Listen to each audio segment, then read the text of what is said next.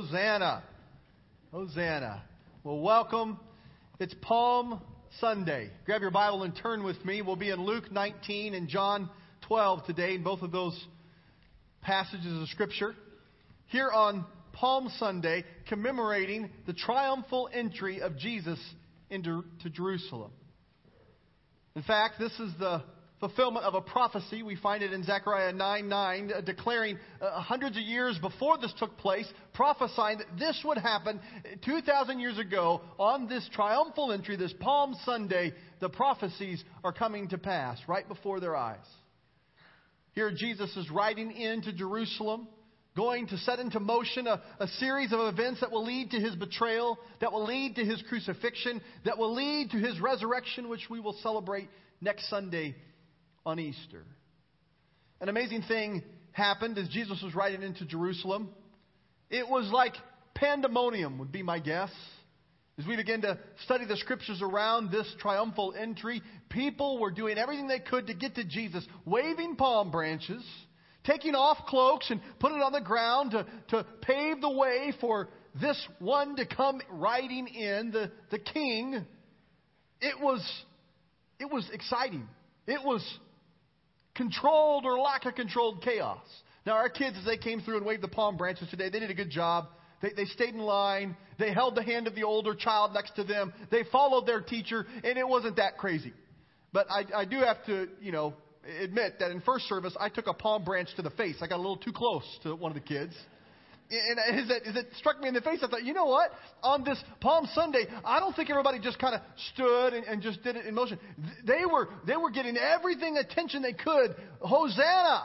Hosanna in the highest. Blessed is he who comes in the name of the Lord. So much so that in John 12, it tells us that the Pharisees are hacked off. John and Luke talk to us about how the Pharisees are so mad. They say, control your disciples. Control the people following you. This is a problem. This is the scene. Have you ever asked yourself, why? Why are these people gathering to give praise, to say Hosanna to Jesus? Well, the Apostle John tells us in his account that this occurred shortly after Lazarus was raised from the dead. There are all these people there who had saw what had happened. Everybody agreed that Lazarus was dead. He was in the grave. He was there in this damp, dark grave for 4 days, and Jesus raises him to life. When you see somebody raise someone from the dead, you begin to pay attention. And the people began to spread this message about what Jesus did, and they began to say, you know what? If he could raise Lazarus from the dead, I bet you he could do some stuff for me. Maybe, just maybe, he is who he says he is. Or at least he can do something that I want him to do. And they began to flock and gather around him, the Scripture tells us. Here's the thing about Jesus. Whenever he shows up, whenever he rides in, whenever he is on the scene, he forces us to make a choice. When God shows up, it doesn't matter when or how often, you and I always are faced with a choice, just like they were 2,000 years ago. On this Palm Sunday 2,000 years ago, when Jesus rode onto the scene, people had to make a choice. It's a spiritual fork in the road. One way goes towards where God wants. The other way goes in their own direction. And it wasn't just about waving a palm branch. It wasn't just about praising Him or declaring who He was. It could very possibly be the people who chanted, Hosanna, blessed is he who comes in the name of the Lord, may have been the same voices who would a few days later cry out, crucify him. So it wasn't just about the public praise, but it was about the choice in which they had, that they were faced with, because Jesus was there. Jesus is forcing them to make a choice, and Jesus is giving us that same fork in the road here today.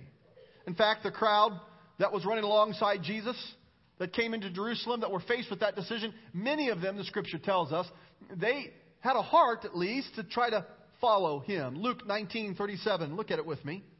When Jesus came near the place where the road goes down to the Mount of Olives, the whole crowd of disciples began to joyfully praise God for all the miracles that they had seen.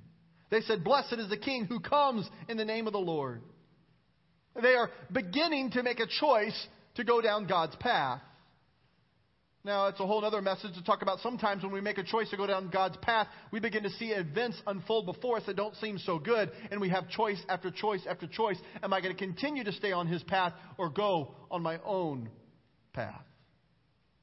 But it's also astounding to find out that there were people who also saw the same miracles, and instead of taking God's fork in the road, John 12:37 tells us, even after Jesus had done all these miraculous signs in their presence, they still would not believe in Him. There's two groups. Those who choose to believe in Him and those who choose not to believe in Him. Choose to obey, choose to do your own thing. When Jesus shows up, there's always a choice to be made. As we read on, it tells us that Jesus, a short time later, is weeping. Why is He weeping? Because of the people who were faced with this spiritual decision, this fork in the road, and they chose to reject God instead of accept God. He said at one point, if you had only known on this day what would bring you peace, if you only knew what was in front of you, you would have so chosen peace.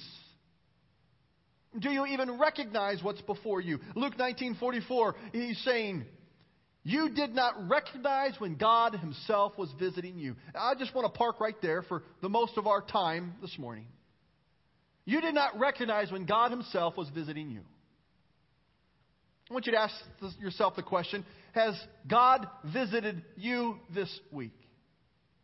Can you think of a time when you were especially sensitive to spiritual things and you sensed that God was there, that God may be speaking to you, that God was present?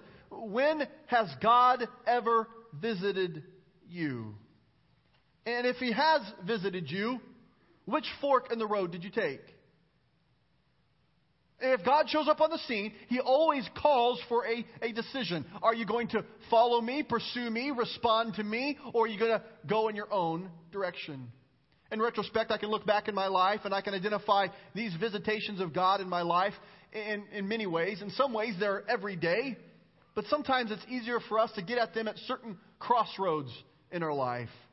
I want to share 4 that from at least my life experience, I've seen these take place where many of us, not just myself, but many of us begin to see God. We're visited by God and a decision is called forth. The first is this. Sometimes God visits us when we glimpse the brevity of life. When we begin to see how short life really is. We can be aware of God. We can see God. His name was Chad Locke. He was a friend of mine from a while back, and at this point in his life, he was 20 years old. His mom was facing terminal cancer. She was in a battle for her very life, and as her days got shorter and shorter, Chad watched his mom's life begin to slip away like sand through his fingers. Chad was not living right with God at that time. He was aware of God, but he wasn't living in obedience to God. And as he describes that story to me, he said, Brady, as I watched my mom spend her final days where I would have been terrified, where I would have been filled with anxiety, she had peace, she had strength, she had courage. And I began to see what God was doing in her life. And it was as if, Chad says, God was speaking to me, what are you going to have when your life comes to an end? And Chad was recognizing, as he saw how short life was, what was he going to depend on in the final moments of his life. It wasn't that many days ago that we were celebrating the homegoing of our brother Jim Norris. And in his funeral, it was declared by his family some of the words that he said in his final days. He said proudly from his easy chair, I ain't afraid of nothing. And we heard a great message that talked about how can you live where you don't have to be afraid of nothing. It wasn't because Jim had it all together, but he had the power of God in his life that took away the fear, that took away the anxiety. And in those moments when you realize how short life is, the bolder, the more confident that Jim began to live, because he knew in this life is so short, the next life is so long, he was going to focus on what is important in the next life. Where is it for you today? Has God visited you? And maybe it's when you got some bad medical news.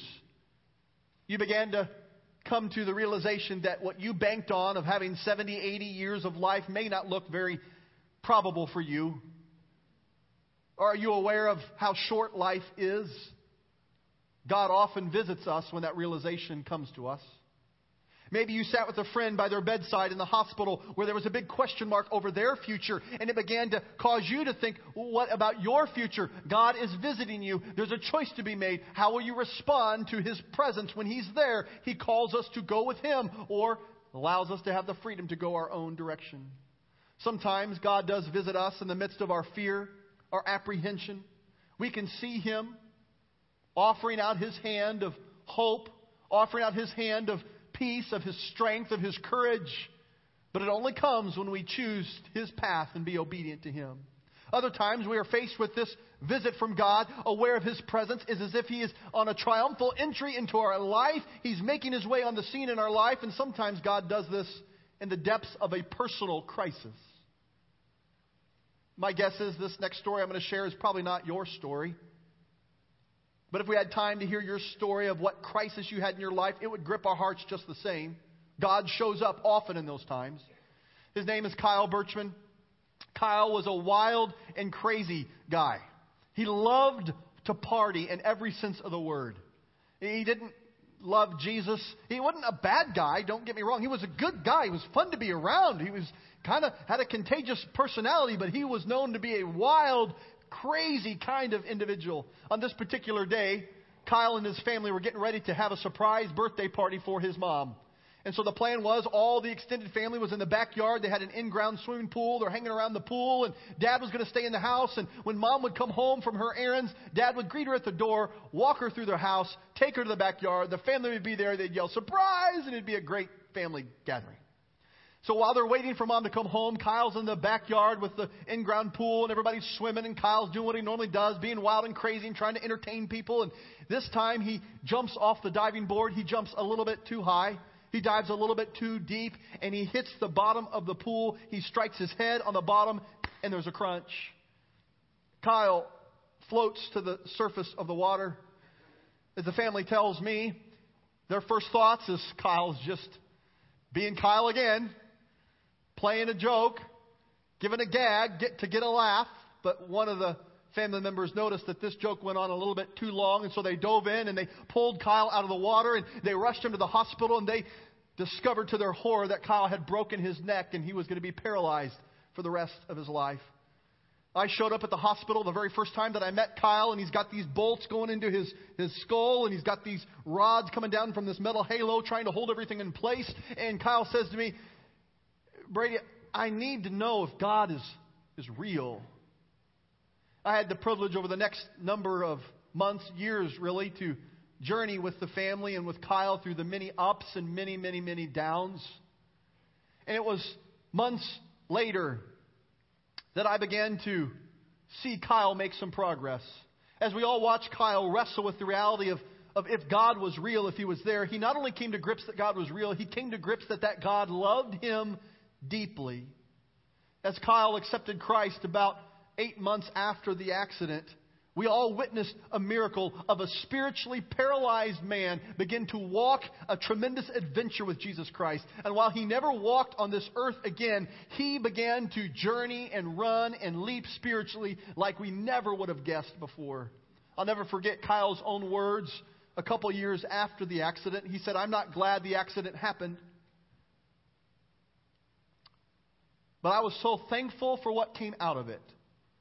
I know God is real, and I know He loves me." Once again, often in a time of a personal crisis, God will visit you, and He presents you with a fork in the road spiritually. Will you choose His path, or will you choose to stay on your own? Will you choose to move into obedience of what He calls, or will you choose to say, "No, not now"? I don't know what your personal crisis has been, but often God visits you at those moments. Another category, as I look back on my life, I see in my life and the life of friends around me, we often see God visit us when we long to be a part of something bigger than ourselves. It really wasn't that many months after my first meeting with Kyle Birchman, I was with my friend Chris Fleece. He was in his 30s at that time. He was a very successful engineer. He had a very good job. He had a loving wife. He had all the things that he had hoped to have, that he planned to have. But there was something nagging inside of him that there was more.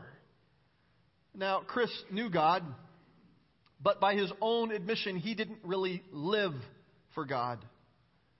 As Chris and I journeyed together, he began to surrender his life to God and say, God, I want to give you everything that I am, and I want to live a life led and controlled by the Holy Spirit. And as he came to that point, God was leading him. He doesn't do this for everybody, but he was leading him to accept the call into full-time Christian ministry. As he began to pursue that, he already had a prestigious degree for engineering. He already had a successful job. He laid that aside, and what caused great challenge and obstacles for he and his family began to pursue training to be a pastor. And he was making a choice to follow the fork in the road that God had put in front of him. God visited him. I don't know if you've ever been involved in a career, whether it's to be the best homemaker that you can be, to be the best mother that you can be, to be the best father that you can be, or to be successful at the office, or successful at the factory, or successful in your sales, or your entrepreneurship, or whatever it may be.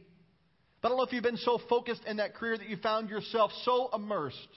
Your job becomes the very world that you revolve around. It's all-encompassing, all so important, all-consuming. Everything takes on huge significance at your job. The next deadline, it appears to be the most important thing that humans have faced through all eternity. You give every ounce that you have to meet that goal. But for Chris, it was almost like God said to him, don't settle for a trivial, one-dimensional life. You were made for more. You were made for something bigger. Chris answered yes to God. He's now serving as a pastor in Columbus. But the real question is not what happened for Kyle or what happened for Chris, but the real question is, have you sensed God visiting you? These categories are the big highlight moments, but He talked to you today. He was doing something around you this week. Are you acknowledging that He was there? Have you ever sensed that there was more to life than what you're doing right now? More than just filling your bag shopping, more than just adding to your portfolio, more than just putting notches on your belt on the goals that you've had in your life. I know that God visits us in moments when we realize that there's a big difference between success and significance.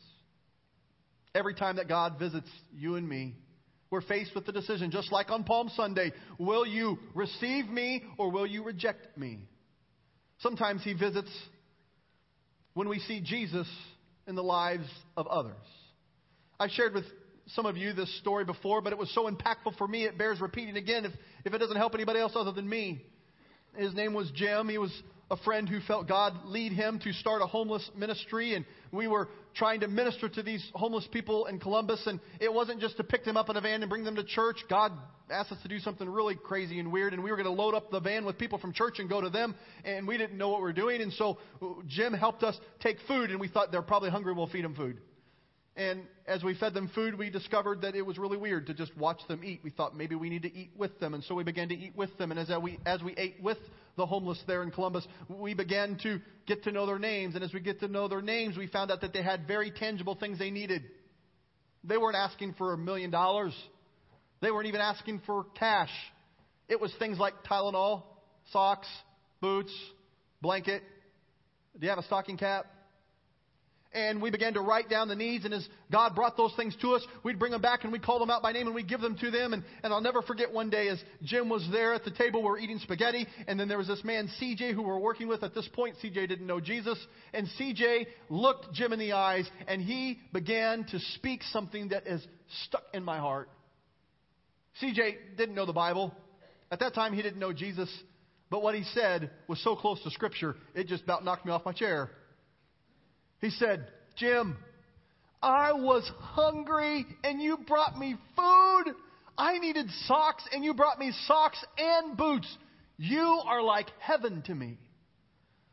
I saw in CJ's eyes, he didn't have the ability to articulate what was happening, but as I read between the lines, I began to see that God was visiting CJ and he saw Jesus through Jim. See, sometimes God visits you through the actions of obedience through someone around you.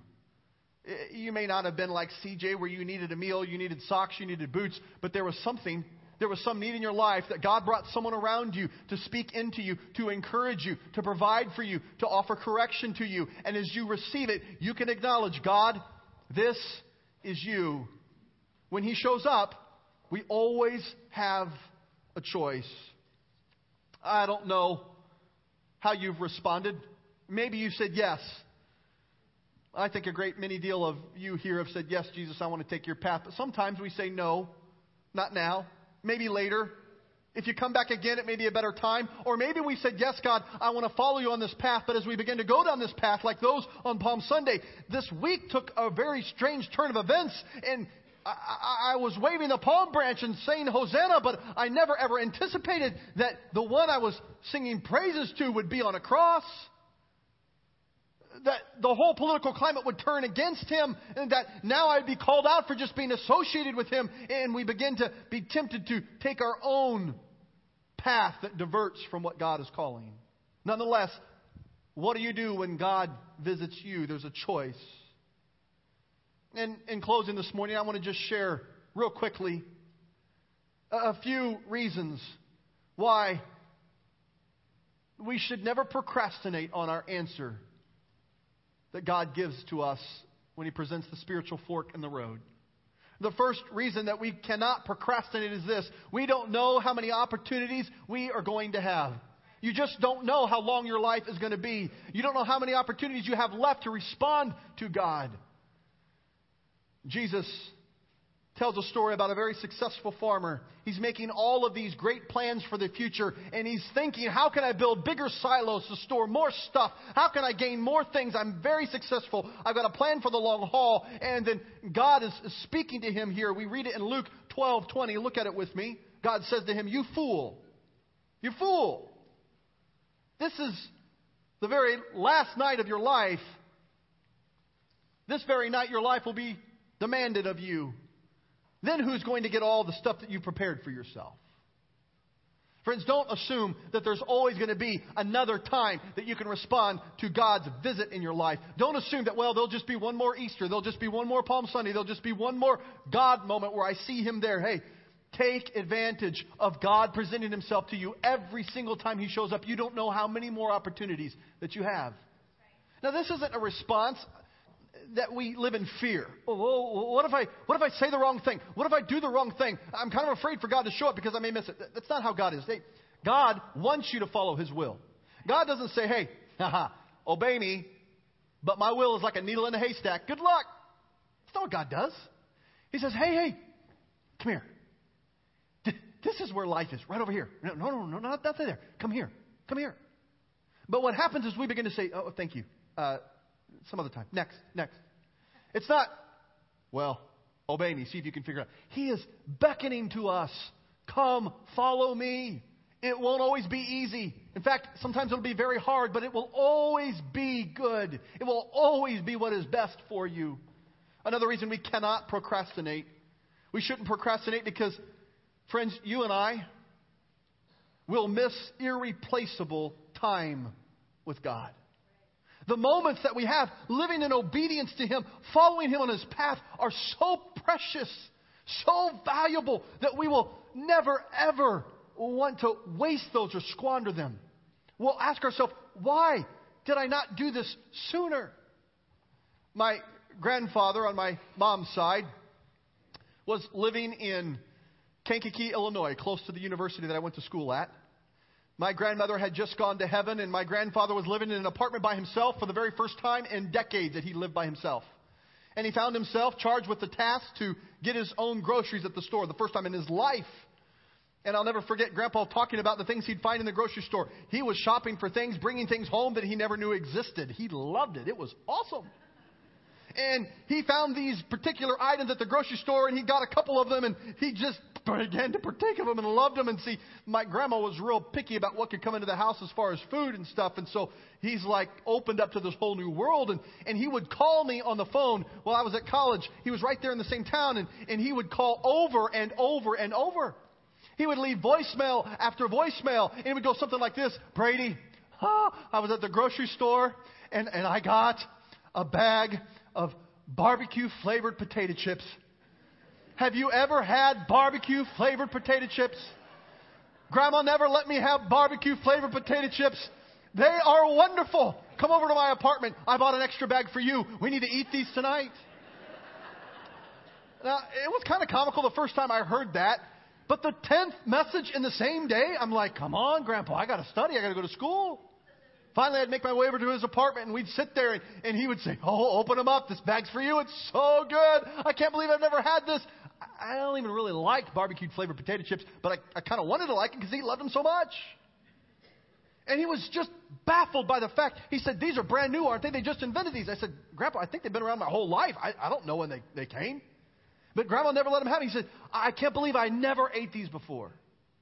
Psalm 34:8 says, taste and see that the Lord is good. Friend, I don't know what dances on the taste buds that God has given you. For me, it's not really barbecued flavored potato chips, but it was for Grandpa. But whatever it is that you crave, that you just, the psalmist says, just taste. Just taste how good God is. And you will have a hunger for Him that you will not be able to deny. It's not like this, you got to work at it. You got to really, really strive. Just taste of the goodness. You'll say, why did I not taste this sooner? Why did I not experience this sooner? You see, when you have really tasted God, when you've encountered God personally, when He shows up and you make that choice to go down that path, when you open up your heart and your soul to Him, He becomes real in your life. He changes your priorities. He changes your philosophy. He changes your attitude. He begins to change the relationships or how you view them around you. You begin to say, why did I not choose this sooner? Don't procrastinate on your response to the decision that God leaves out before you when He visits you. You will wish you have followed Him sooner. The longer you put it off, the longer you delay, the more sorry you will be on the irreplaceable time that you will miss in fellowship with God. It leads to this third reason I can see why we should never procrastinate. Think of the sin that you would have committed if we would have decided earlier to follow Jesus, the sin that we would not have committed. To think of the scars of sin that you never ever would have done in your life.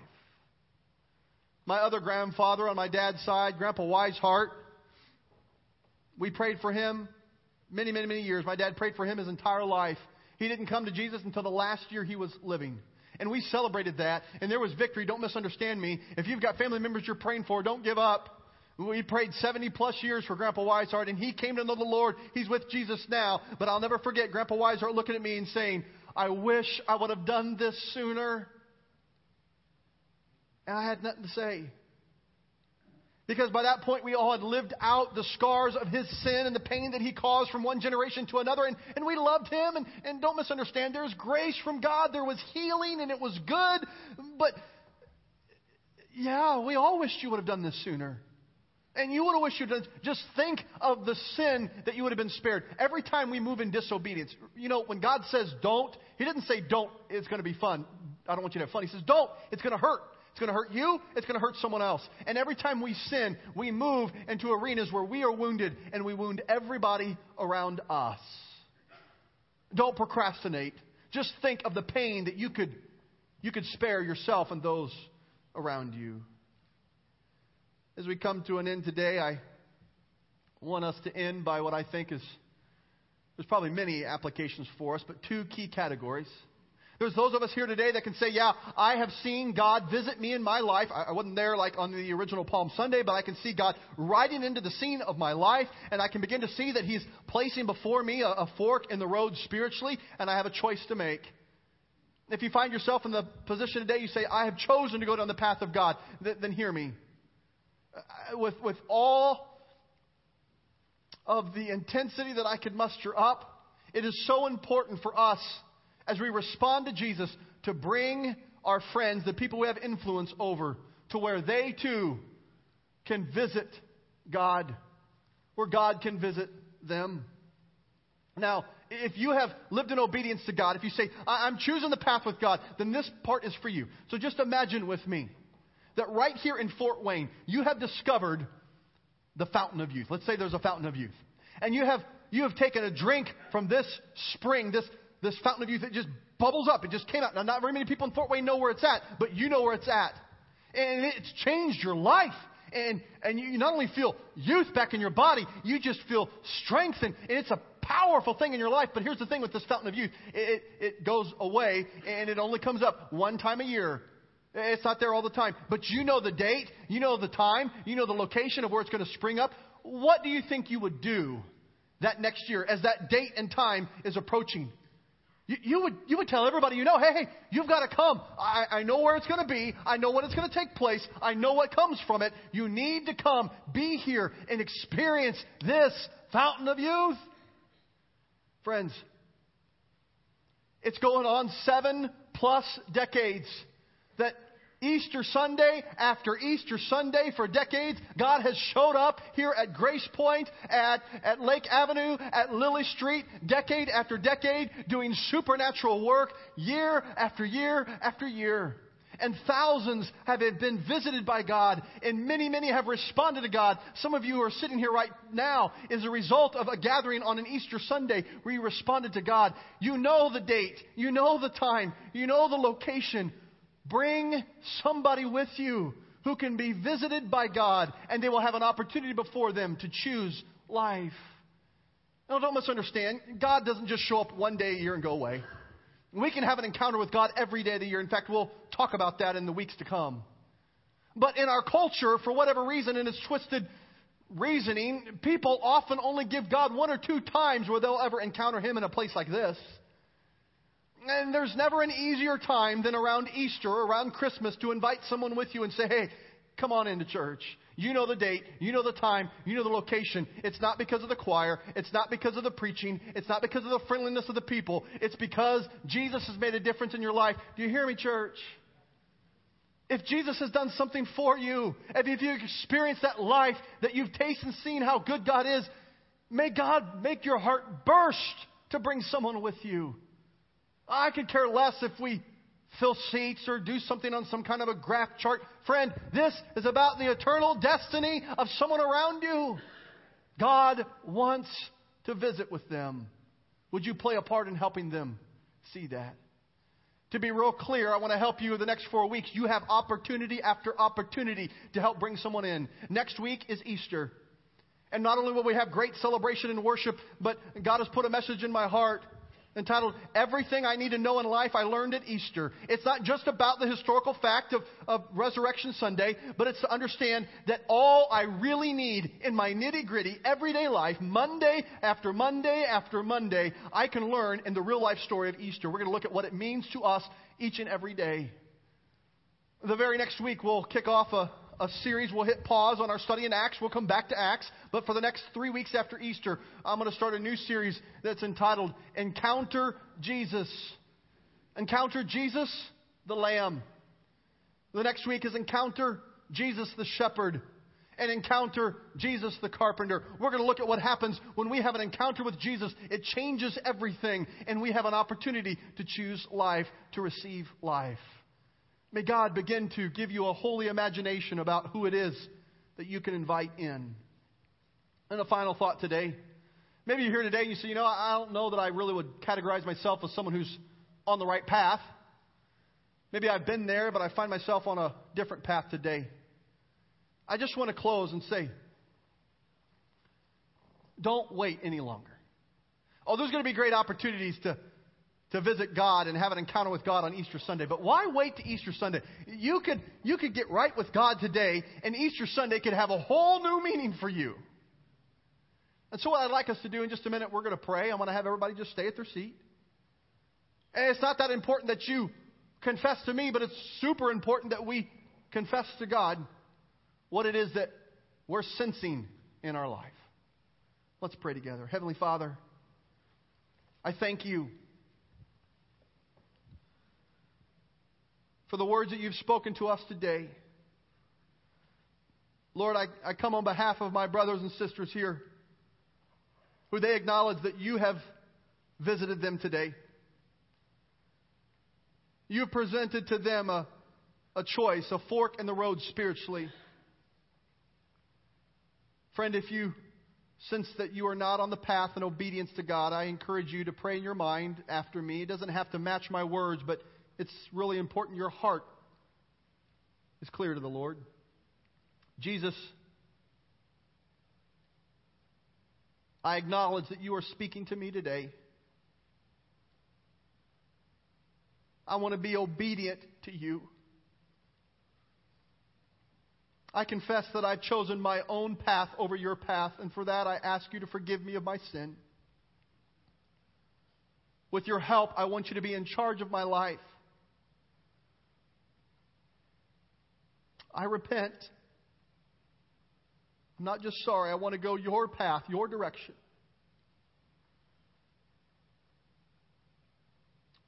It's in Jesus' name I ask these things.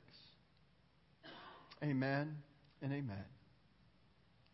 Friends, I thank you for your great attention today. You are worshiping God with your mind, with your body, your spirit. I can see it in you. I appreciate you diving in today.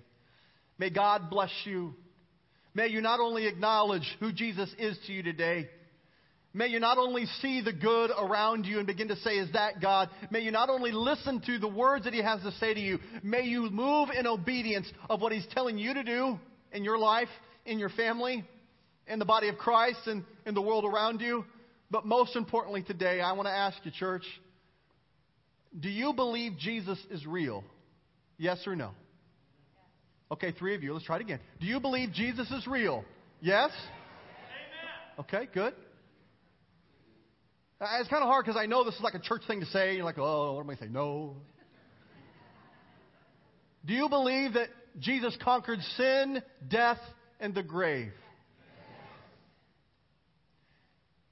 Do you believe that the resurrection power of Jesus Christ is living in you and working through you? Well, got a little bit quieter there. Maybe you're just sick of me asking questions. That probably is what it is. But I think sometimes we begin to forget what this Easter thing is about.